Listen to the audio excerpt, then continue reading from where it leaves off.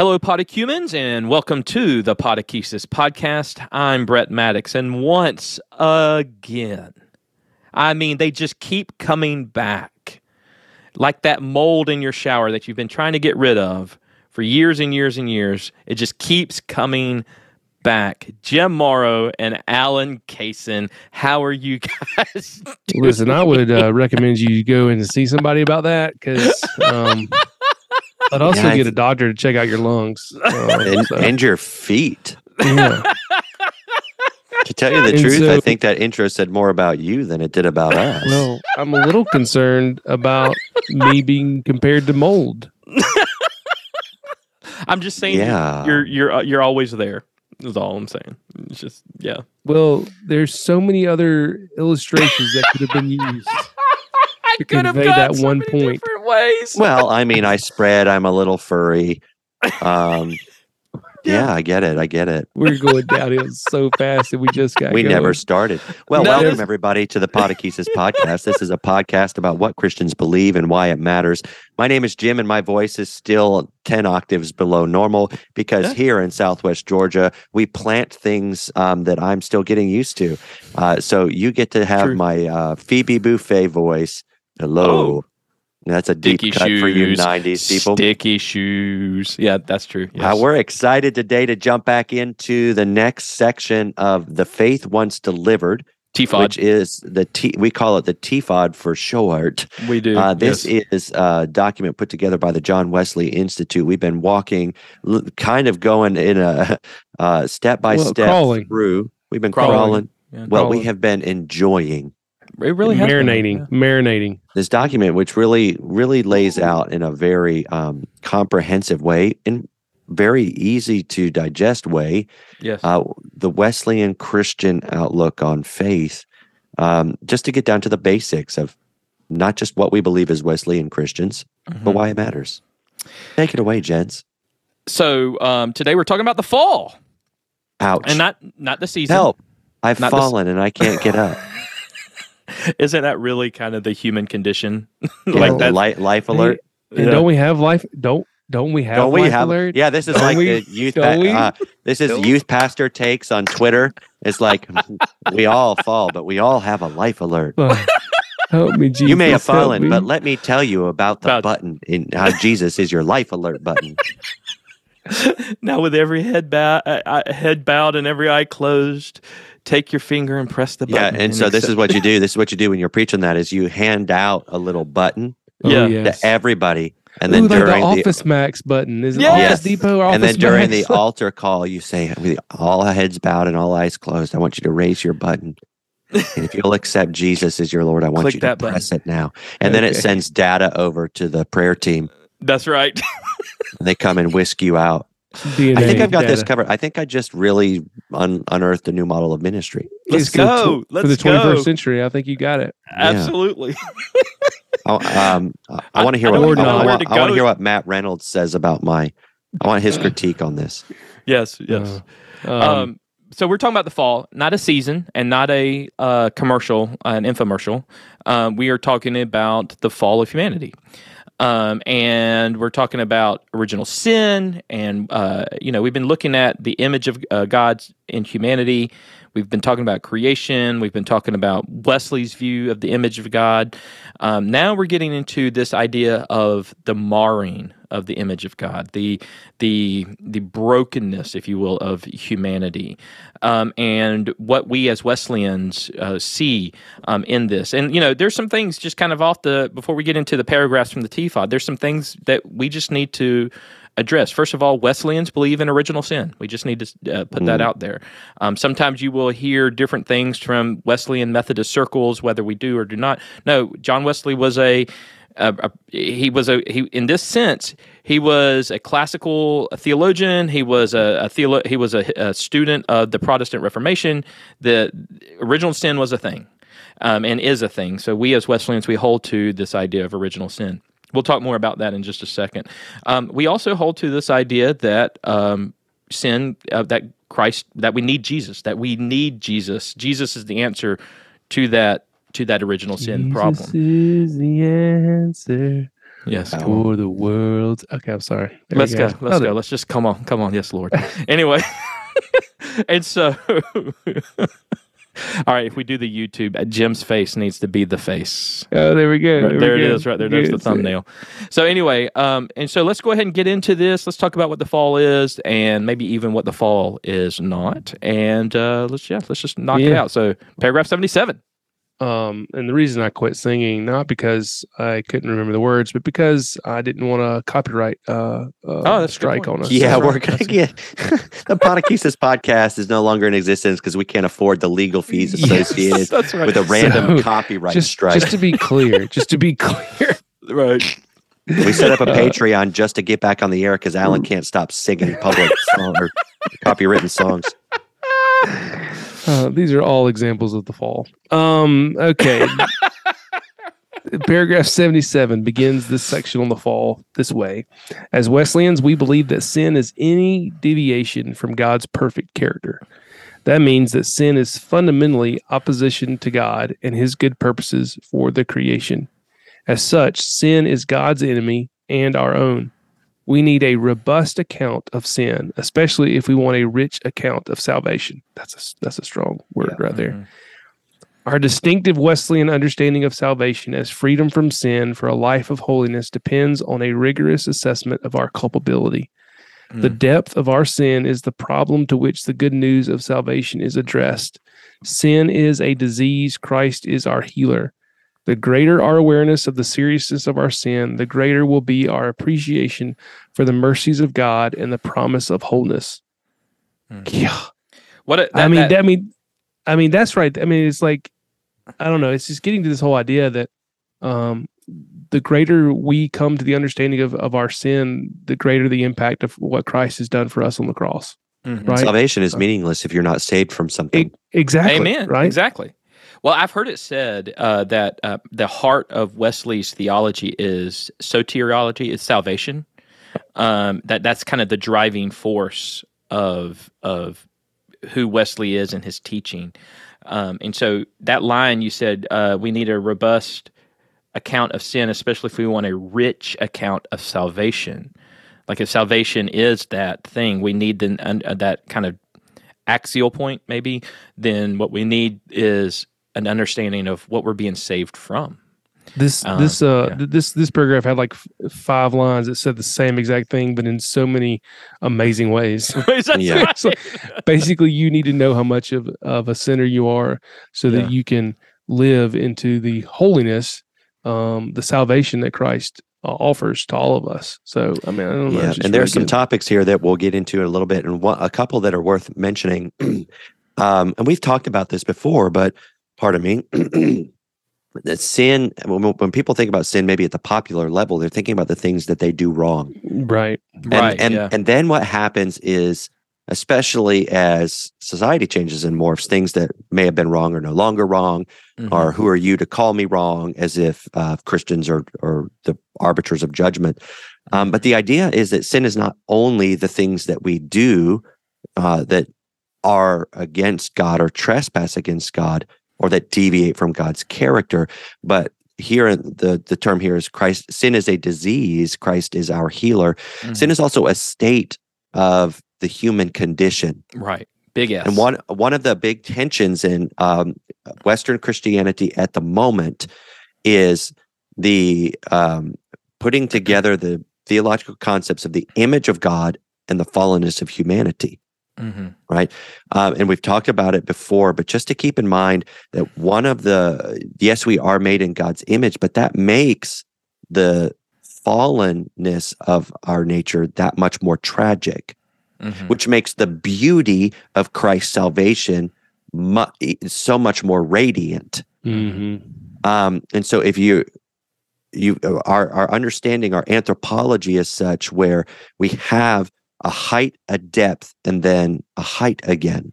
Mm-hmm. You have creation in the image of God, the fallenness of our nature, not just because of our behavior, right, but because of our condition, right, and then the beauty of that redemption.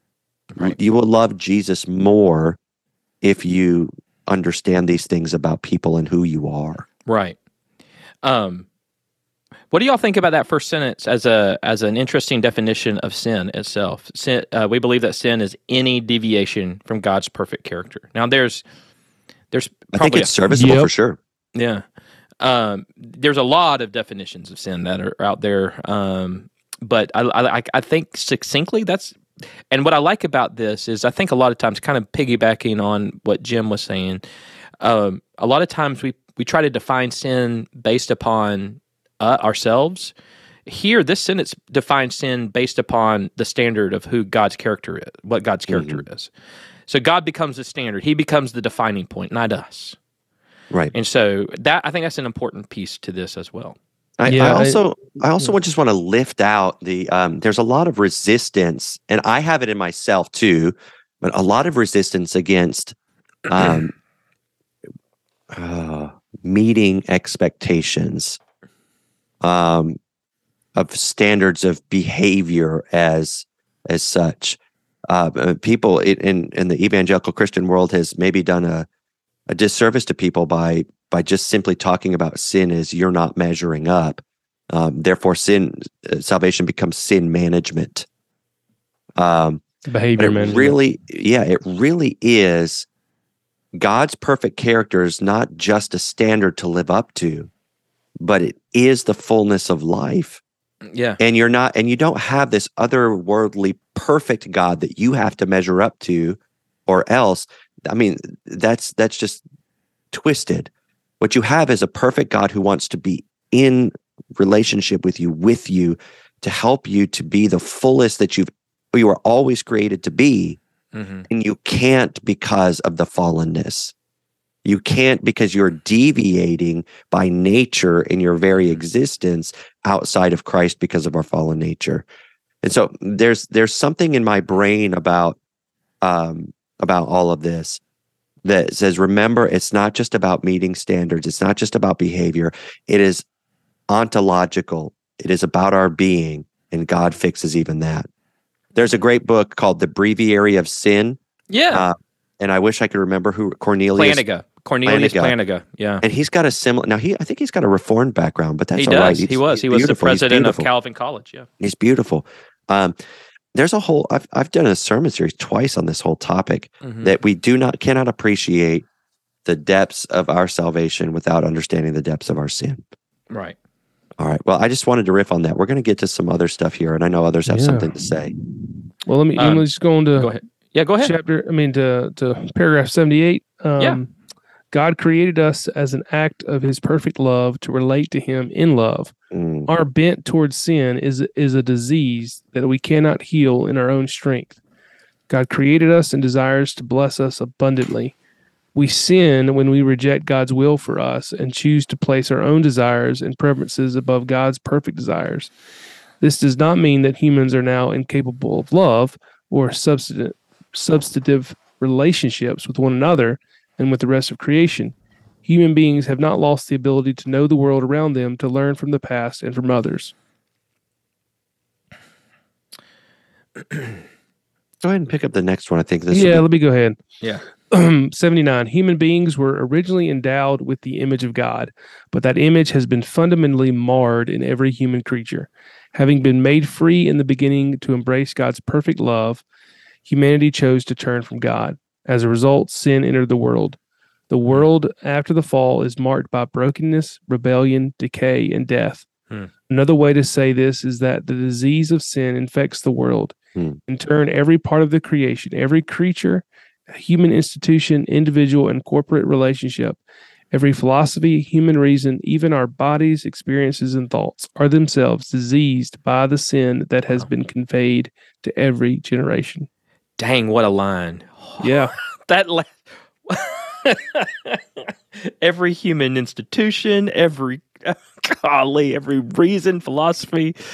Oh my gosh. That is even our bodies. Yeah. So if you think of, I'm trying to think of something. So like, let's say you're molding something with epoxy. Yeah. Right. People do that all the time. And when I've worked with epoxy, you have to mix the two chemicals, you put them together. You can actually sculpt with it, or you can repair things with it. If that material, if has got extra water in it, or the wrong ratio of chemicals in it, the material itself is not what it's intended to be. So therefore, everything you repair and everything you build with it will be insufficient in its own way. Or if you're building plaster of Paris to cast a mold, everything that you make with it, if you have put too much water in it, for example, is going to be crumbly. And that's the same thing. If humanity, if the very human nature has a disease, everything that it involves or is involved in it will therefore be corrupted. Yeah. And even if everyone is trying to do the absolute best that they can with all good intentions, the corruption that's innate and inherent in a fallen and marred human nature will compound upon itself and tend towards death. It's kind of like that, that whole Jesus and the yeast. Yeah, you know what I could have done? I could have used a simple biblical metaphor. This is why I write. This is why Alan is here. Yeah. This is why Saturday night special sermons are not good for me. Is because I need 3 days to realize, oh crap, man, I could have just used a simple biblical metaphor. The church is, yeah, shut up. I like this word use of the word marred. Yeah, I do too. Yes. That's exactly right. It's all throughout the TFOD document. And you know what that word does? This is what that word does. The image of God has not been removed from us. Yeah, it's not been destroyed completely. Right, it's distorted. It's distorted, and there's something beautiful about that, redemptive about that. We haven't lost our image. It's marred within us. It's fixable, and so our past, our sins, are when people will come sometimes, and I know you guys have heard this from folks, but. And if any pastors out there, if you've talked to anybody about this kind of thing, if you say, Jesus loves you and he wants to have a relationship with you, and people will always throw back something like, I've just done too many bad things, right? My past is too broken. My past is, you don't know what I've done. And I don't think some sense like I don't think I'm fixable.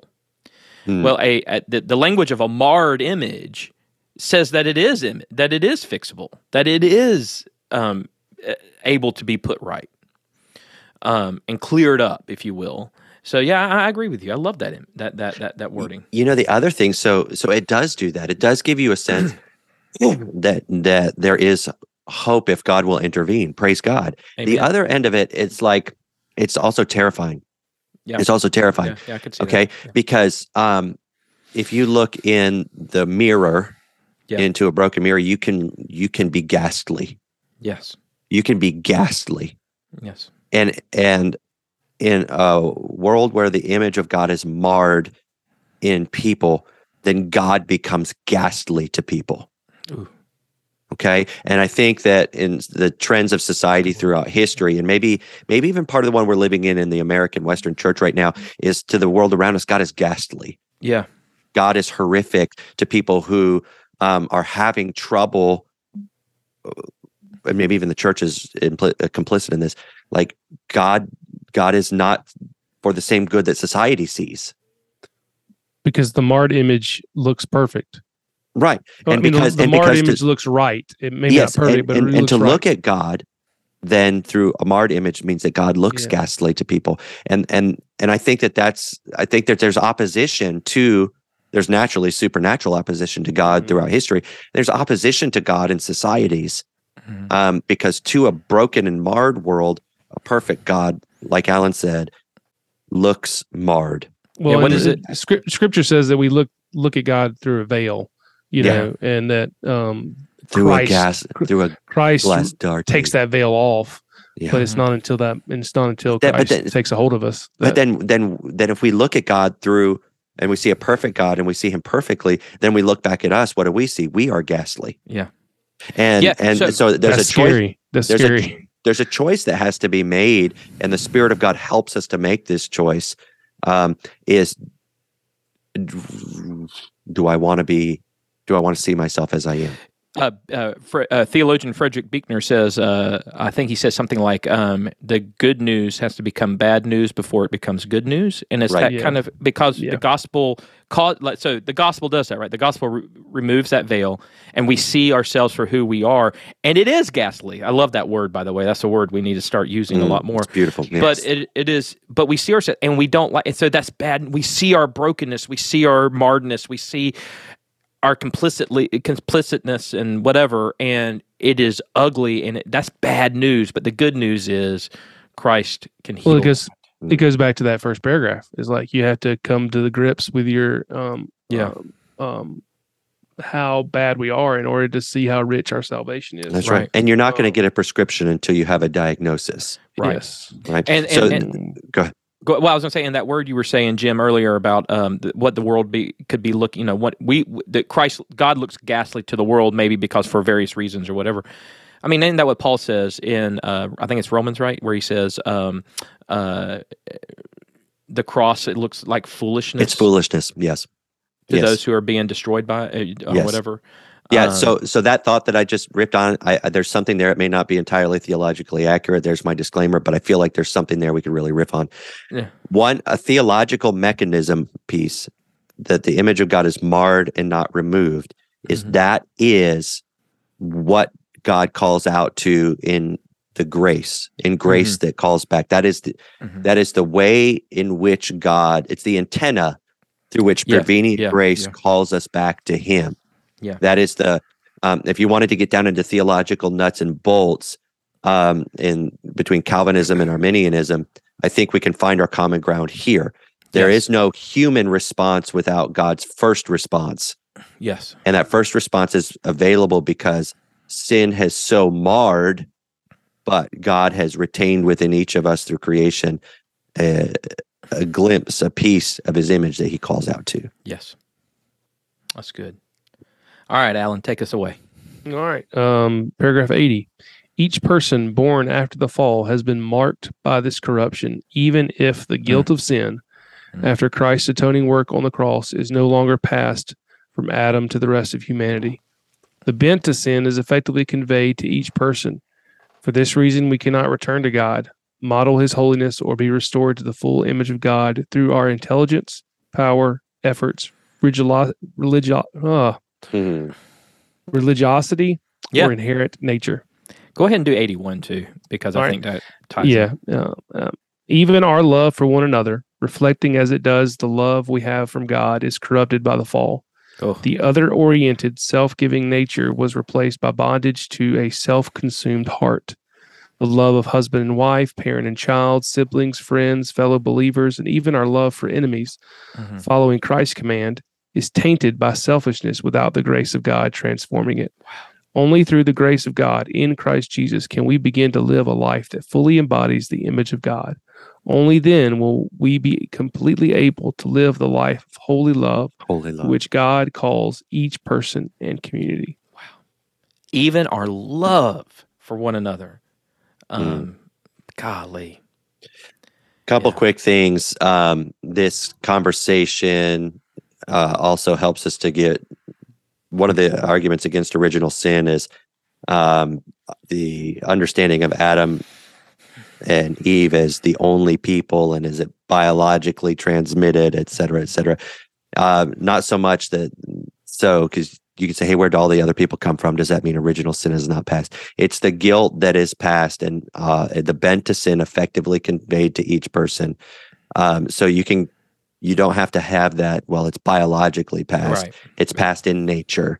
But the bent of sin is still passed to each person, even after the cross, because we're still made in this nature. We need to be remade. Right. One of the things that's fascinating to me, I'm a pastor. I spend a good bit of time with church people. And it says, for this reason, we cannot return to God, model His holiness, or be restored to the full image of God through our intelligence or power or efforts. I think my church people would really agree with that. The one that kind of the church needs to hear every now and then is, or your religiosity. Right. Or your religiosity. You've heard it said, the safest place to hide from God is in the church. And you can do all of the things, but if your heart is not yielded to Jesus Christ, to the power of the Holy Spirit, you might just be doing an exercise in religiosity. Church practices are not sin and behavior management. They're means of grace that lead your heart into the presence of God. Amen. Yeah. Amen. Hey, go ahead. I have a riff on verse 80 or chapter 81. All right. Why don't you do that, and then I've got something personal to share. It's that kind of thing. So our love for one another is corrupted by the fall. And it talks about husbands and wives and parents and children. It's very fascinating. If I think marriages and friendships, deep relationships where you have made a commitment to be in relationship with another person, they're all of different nature, but they're very valuable for holiness. Okay, because until you're in let's say we have a band. This is our band, not a rock band. This is a part of our covenant community of friendship and Christian community that Podakesis hosts here. There's going to be junk, right? And the commitment allows us to push through and see just where sin has affected our ability to be in relationship with another person. Right. Okay. So you think about marriage. My wife and I, we've dealt with the loss of a preborn child, and that grief echoes through, right? And the commitment that we are going to be each other's covenant partner for the rest of our lives forces us to say, hey, wait, there are places where we are very broken. And there are places where life brings up stuff that we were formed from when we were 1, 2, 3, 10, 15 years old. We didn't quite realize was all broken.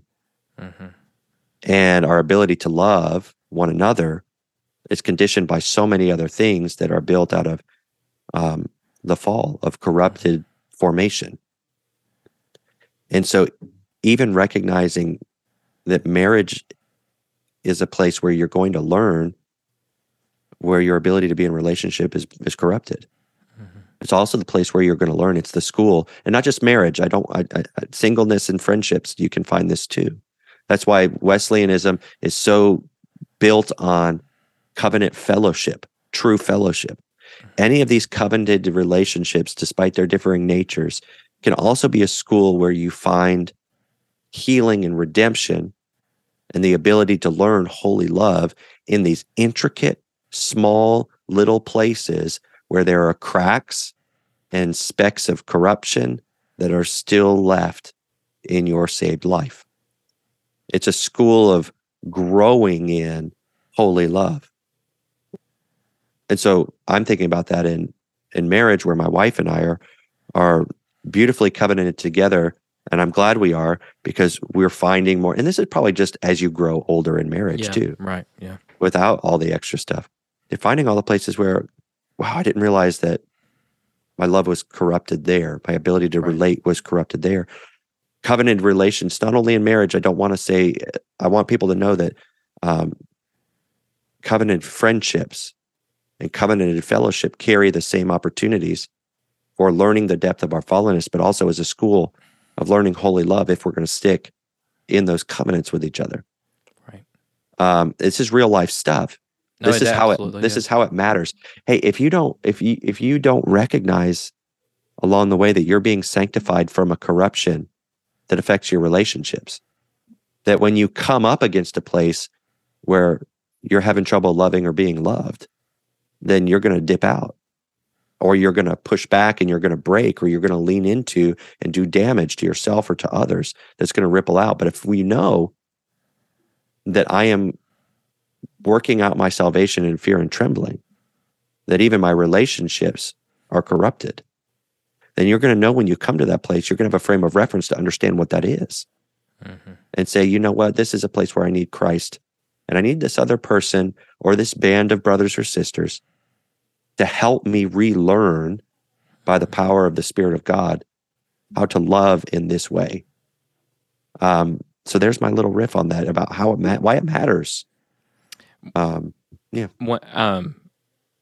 of telling a personal story, because I think you hit it on the head with that. this Sunday is Pentecost Sunday. When we're recording this Sunday is coming up as a. By the way, at the end of the episode, I'm going to show you the shoes I'm going to wear. Go ahead. Okay, awesome. So I've decided to focus in on the summary paragraph in chapter 2 of Acts for Pentecost. So what do you have? You have in Acts chapter 1, you've got Jesus getting ready to ascend. He promises the Holy Spirit. You will be empowered to go into Jerusalem, Samaria, and to the ends of the earth. He ascends into heaven. Matthias is elected as a new apostle, and then you get to chapter 2, and it's been 50 days since Passover, and so you get to chapter 2. The disciples are in the upper room, the tongues of fire, the wind through the room, and they come out and they're speaking in tongues of the languages of the people.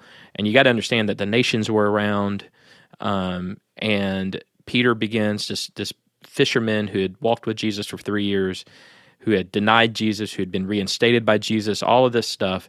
He gets up and he preaches this amazing sermon on basically why you need Jesus in your life, and 3,000 give their lives to Jesus.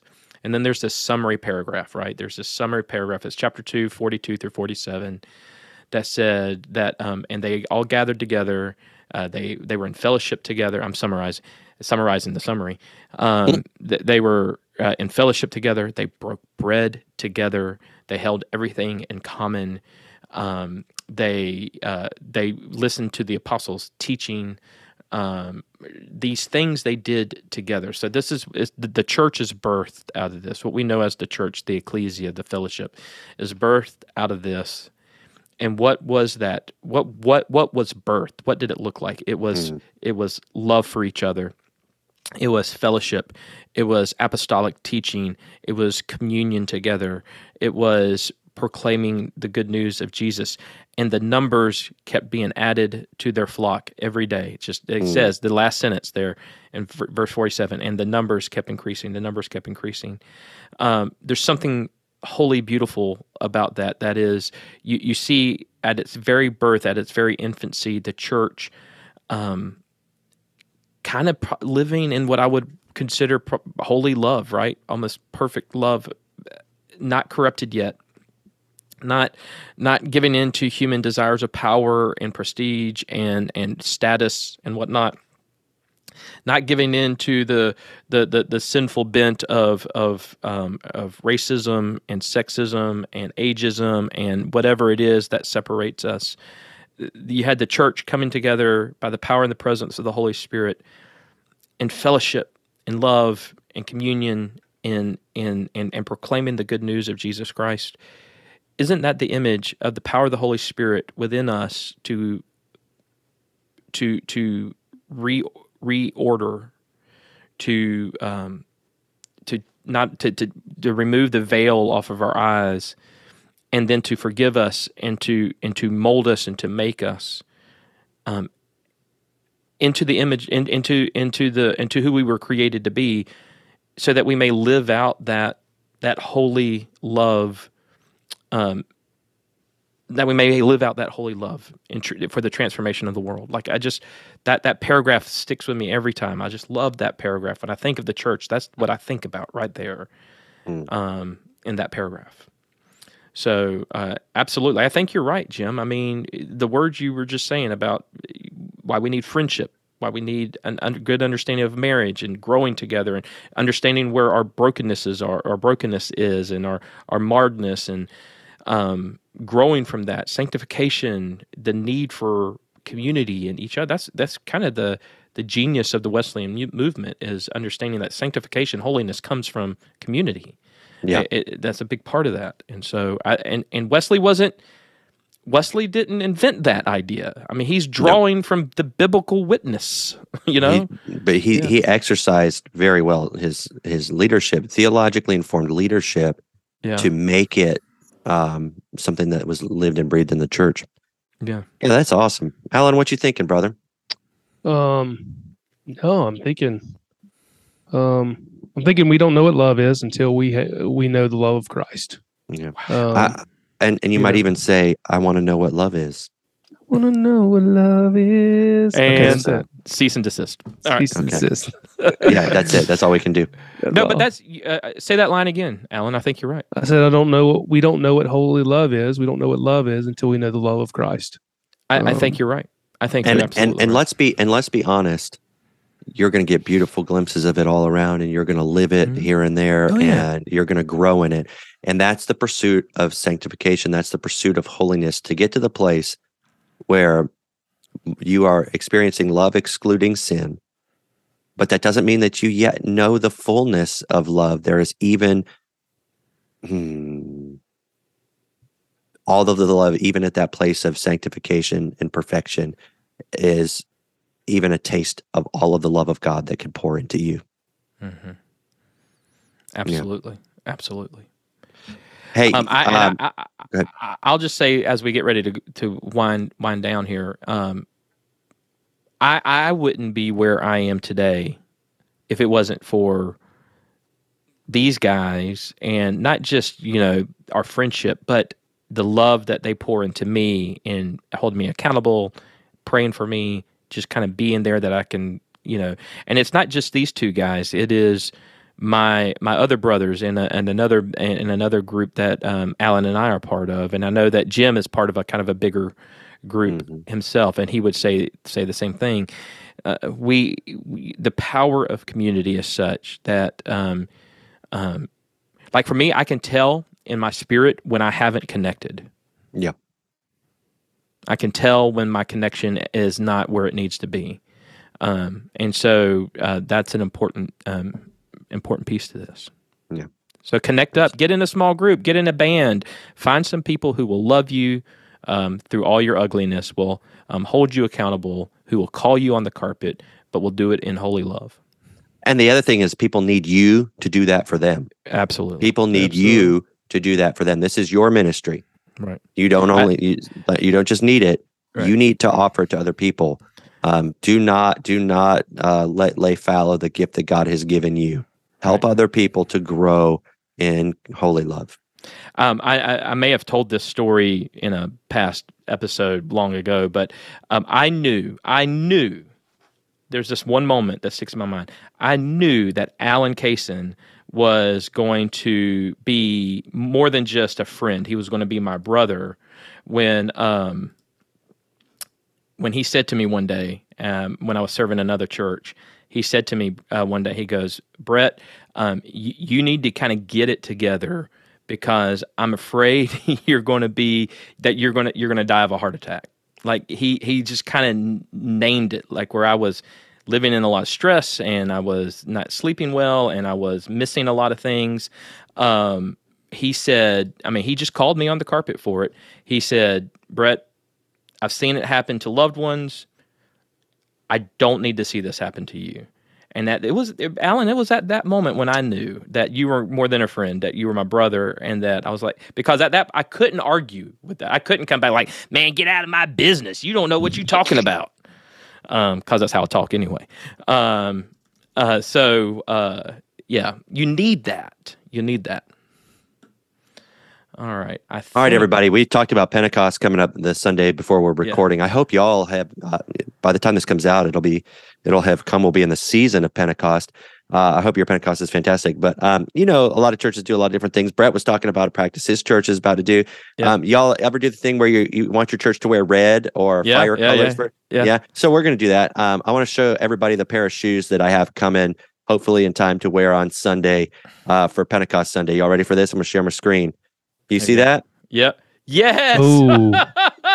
Yeah. Nice. I think those are nice. There was a pair I really wanted, but I couldn't justify the cost. These are affordable. Y'all, I'm going to rock out these red knit shoes. Check it out on YouTube if you haven't. You know what's going to be the hard part is special. I'm going to need to find a way to wear these beyond just that Sunday. I know. So I'm going to be seeing if it's possible for Jim Morrow to rock the red shoe fashion on a Tuesday or a Thursday. I was thinking I could just take you to a Georgia game. There you go. It's done. It's done. Okay. Done and done. See, already I can just, you know how we can self-justify things? This purchase is just perfect. Yes, it's done and done. Yeah, done and done. Yep. All right, everybody. All right, well, that's all I've got, and I think this is all that these guys have, and so we are so grateful for you to join us. Hey, share what's going on. Questions@podakesis.com is our email. @Podakesis is where you can find us on social media. 404-635-6679 is our voicemail. We want to hear from you. We want to know how the Lord is moving in your life. We want to know, what has been the impact of bands and small groups and just people holding you accountable. Y'all just keep on sharing us with your friends. We're so grateful for that. And until next time, we hope that y'all have a great Pentecost, although we're entering into a Pentecost season. So Pentecost I hope you're Sunday will be having a great Pentecost. All right, that's all we got. We'll talk to y'all later.